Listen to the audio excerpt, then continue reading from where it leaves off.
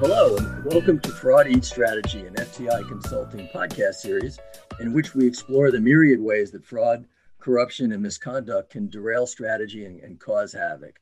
I'm Scott Moritz, a Senior Managing Director in FTI's Forensic and Litigation Consulting segment, where I assist clients and their outside counsel in managing their response to event-driven white-collar crime, misconduct, and bribery incidents.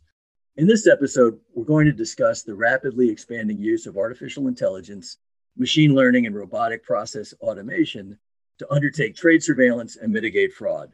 Joining me today are two experts on the subject of artificial intelligence from both the technical and legal and compliance perspectives, Howard Kramer and Osgur Viral.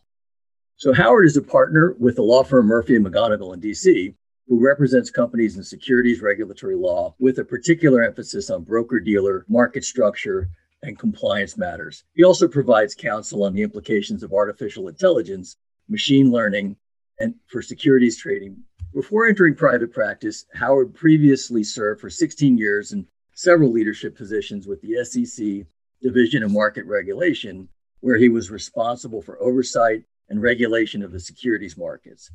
Oz Viral is a managing director at FTI Consulting with 30 years experience in international security, forensic data analytics, data science, counterintelligence, forensic data analytics, data science, counterterrorism financing, BSA, AML compliance, and other financial crime compliance issues. He was previously the global head of the fraud risk management and financial crime compliance analytics practice at another global consulting firm. He also has spent a significant part of his career assisting U.S. federal government clients, including the Department of Defense and other agencies within the national security community. Welcome, Howard and Oz, and thank you for joining me today. Thank you. Thank you for inviting me. Thank you. Thank you for your time, Howard. It's really great to be with you on this episode. Needless to say, AI, machine learning, and deep learning techniques and applications have become dominant forces shaping the banking and capital market sector for the past 15 years or so. Financial institutions are allocating significant resources on AI-based applications and talent, versed with techniques and machine learning to improve customer experience, increase revenue, decrease cost, enhance market-making strategies, offer innovative products, and so forth. Regulators are also paying greater attention than ever before to the emergence of AI and its impact on the financial services sector. For example, in October 2018, the Financial Action Task Force released its guidance for a risk-based approach for AML risk mitigation for the securities sector. Following that, in December 2018, the 5 key financial regulators issued a joint statement on the importance of innovative efforts to combat money laundering and terrorist financing, in which they encouraged banks to implement more innovative approaches, including AI. Also, FINRA has engaged in an active dialogue with broker-dealers, technology vendors, academics, and others to learn more about the use of AI in the securities industry.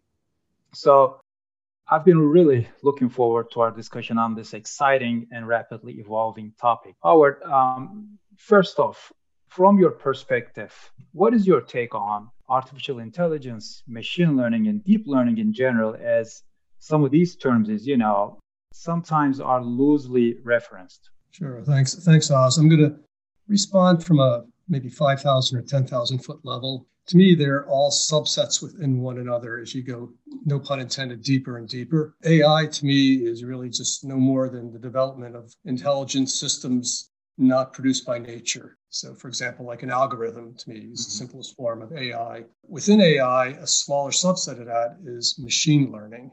And machine learning is when the algos learn from data and patterns of data to produce outcomes without the need to reprogram the algo. So essentially, the algos teach themselves without humans having to intervene and reprogram it. A good example of that is, for example, if I type in on a Google search my name and I forget the letter O, the next time or two I do it on Google, they're going to know that I'm really asking for Howard Kramer, because the search algorithm within Google has retaught itself that HWARD is really HOWARD. So that's machine learning, which is it's gotten pretty widespread in a lot of areas of the financial markets. Within machine learning, there's even a smaller subset called deep learning. Deep learning is using what's called simulated neural networks. In simpler terms, it's really just multiple layers of analysis where algos at each level learn and adjust from the inputs from the prior layer. The idea is that the more layers you get and the more reprogramming from different algos, the more precise an outcome you might get. In essence, a slight edge or alpha. But with deep learning, it takes a lot of data. It's the computing power is immensely needed for deep learning. So it's very expensive compared to machine learning, which is much cheaper than deep learning. So that's how I view the three. Sorry for the long explanation, but I think it's important. No, that makes perfect sense. And that's a great overview, Howard. Really appreciate it because I know some of these terms and definitions get overabused and also not correctly referenced, right spaces. And I know that you have published articles specifically about these techniques and their unique use cases, rather. So I'd like to encourage our listeners to check it out on Murphy & McConnell's website. There's some really great writing there published by you. Let's touch on the regulatory landscape that's often top of our clients' minds. From your perspective, what are the agencies that regulate the capital markets primarily focused on in the context of AI and its impact on the securities industry?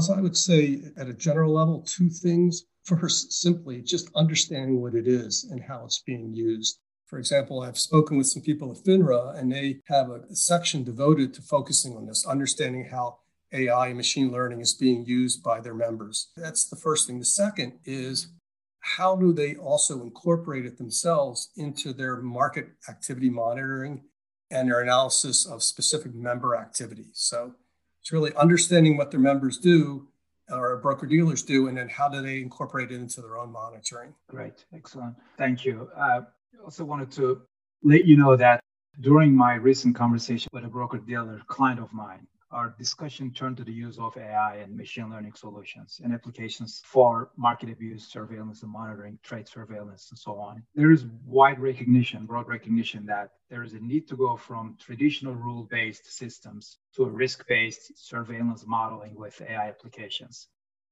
But this client of mine expressed his frustration with the quote-unquote black box approach surrounding the use of AI. Could you please give us your take on the importance of the use of AI to the explainability piece has been widely discussed for the past few years? And what type of advice would you give to financial institutions to design and build a more explainable and auditable, traceable AI? It comes from two perspectives. One is the fact that as you build AI, it becomes a little bit more difficult to discern what is proper behavior and what is improper or abusive behavior. So, for example, if you have algorithms reprogramming themselves based on inputs, and then you have multiple layers of these algos doing that, and you produce a result that's disruptive to the market, or maybe a result that is not quite what you intended, how do you monitor for that if you're a financial institution? What do you do about that? And then secondly, how do you train the people who are in charge of compliance to oversee that? Because it's one thing to have a securities coder, a software engineer, understand what the coding means, but how do you teach your compliance people to spot things in new applications of machine learning or deep learning, even for that matter, that may hold potential for harm for what the institution's doing or harm on the markets themselves? Yeah, that makes sense. So based on your explanation, Howard, at least for folks like us, it's good that AI is not there to take away every single job that's out there. Because at the end of the day, like you said, there ought to be some people with compliance domain expertise that ought to be able to translate what AI spits out in terms of insights into what regulators need to understand, correct?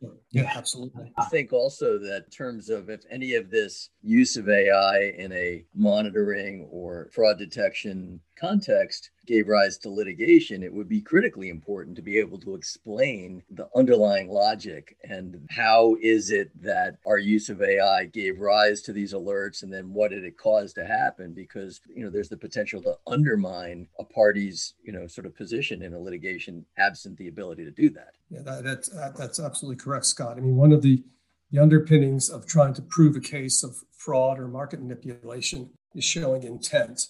And with these forms of new forms and more deeper forms of AI, it may be more difficult to prove intent. You may prove kind of a reckless disregard for what your AI produced, but it's harder and maybe harder and harder to show that the outcome that was produced was what was actually intended. So I think that's something that both regulators and compliance folks are going to have to work with in terms of overseeing potential market abuses.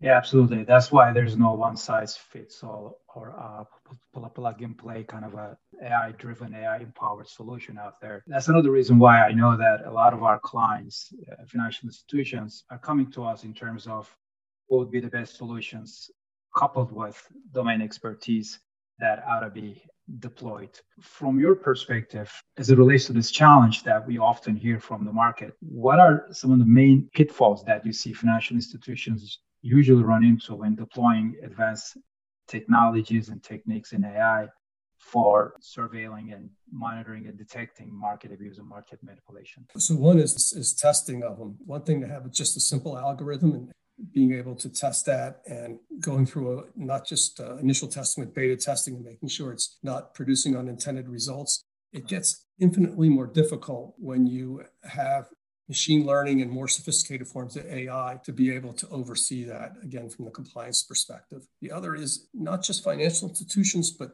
the agencies themselves, regulatory agencies, so for example, the SEC, CFTC, FINRA, and others, have to be able to use machine learning in two ways. One is to understand how firms are employing it so they could better examine specific firm activity. But the other is using it themselves to monitor market activity. Example is if you go back to March and April of this year, where we had extreme market volatility, AI would have been, and machine learning would have been immensely helpful for regulators to look for patterns in that activity that they couldn't discern from just regular market oversight. There's a lot to highlight here and really dive deeper into as it relates to techniques and applications, algorithms. There's obviously a lot of high math, but one specific form of analytics known as behavioral analytics, especially in the most recent years, has become a very important component for risk and compliance, especially the way behavioral analytics as a technique empowered by AI can be used to build a holistic view of risk and risky indicators and activities. Where are we with it today? How can it be best leveraged for market abuse and market manipulation, surveillance, and detection and prevention? Good question, Oz. Maybe in two ways. One is really to better refine market monitoring ability, to look for hard to detect patterns that you normally couldn't pick up. So if you use machine learning to essentially reprogram your market monitoring algos to learn from past behavior and past mistakes or past corrections, you can come up with more refined results than you could have if you were just relying on kind of broad 50,000 foot market monitoring techniques. The other is to better analyze trading activity at a particular firm. So if you're looking at quoting behavior, trading behavior, hedging patterns, and the like, I think machine learning and AI will be, as the cloud was before a couple of years ago, AI machine learning will be extremely helpful to regulators in looking and discerning what a particular firm is actually trying to do. Yeah, that's exciting. And that's where also the holistic, the comprehensive 360-degree view of whatever it is that a compliance officer should be looking at can be best captured when you also apply behavioral analytics, because that seems to be the underlying foundation.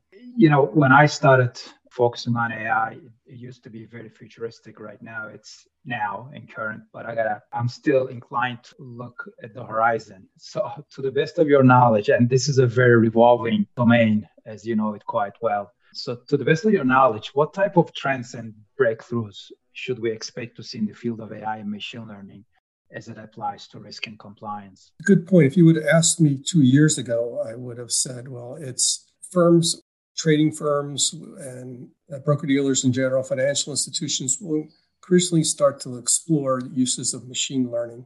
But that deep learning was really, because of the immense computing costs involved, really was going to be reserved for institutions like hedge funds, prop trading firms, and the like. But then, as the cost of computing power started to decrease, as it always does, you start to see the investment banks devoting resources to deep learning and deep learning techniques involved in their trading. And it started to become a little bit more widespread. Still not nearly to the extent machine learning and regular AI is for most firms, but I think you're going to see more of a spread of looking at deep learning. The interesting thing will be, will that have a result the same that we saw with index arbitrage, 20 years ago, where it was some firms who were on the cutting edge of it. They started getting edge through their ability to do index arbitrage. But then everybody else, a lot of other firms started doing it. The edge got really small and it didn't become as profitable as it had been. So then folks turned to the next new bright, shiny object, which was high frequency trading. And again, we saw a number of firms get into that 7-10 years ago. And again, has that become overcrowded? You see a lot of hedge funds now not being as, well, before the COVID volatility, not being as profitable as they had been. And I say all this as a way of saying, I think some firms are going to get more into deep learning, but at a certain point, is that edge going to disappear as more and more firms get into it? Or is there going to be some new innovation or angle out of that comes that we just don't know right now? Yeah, absolutely. I don't know if we have a couple of minutes, but this is a personal curiosity that I'd like to know. So looking at your background, which is very unique, you've been working on very cutting edge, forward-looking use cases and applications and techniques such as blockchain and AI, machine learning that we've spoken of, fintech and so on. I'm sure some of our listeners, if not most of them, would like to know why. How did you get into this space? And you also seem to have a lot of technical knowledge based on your publications that you've written and the way you define these terms that seem to be still complex today. Yeah, well, it was a little bit of happenstance, odds, and a little bit of luck. When I was in law school, I was also getting a master's in political science, and to do so, I needed to take a number of courses, statistics courses. And those, to me, proved to be some of the most interesting ones I took in getting my master's. So when I started working at the SEC, coincided with the emergence of derivatives. And most lawyers seem to be scared and frightened by trying to understand options pricing theory and hedging and delta hedging. But to me, that was actually very fascinating. It's much more fascinating than the legal aspects.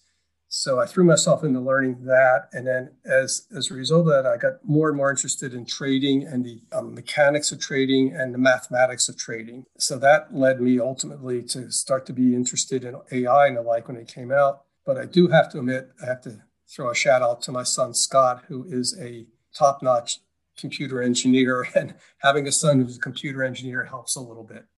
So it was those two things. Yeah, and Scott's definitely, your son definitely chosen the right career because it's part of the future. It's not going to go away, and it's pretty exciting, evolving space. So, well, guys, this has been a great discussion. You guys have both shared some terrific insights, and I really thank you both for your time today. Well, thank you.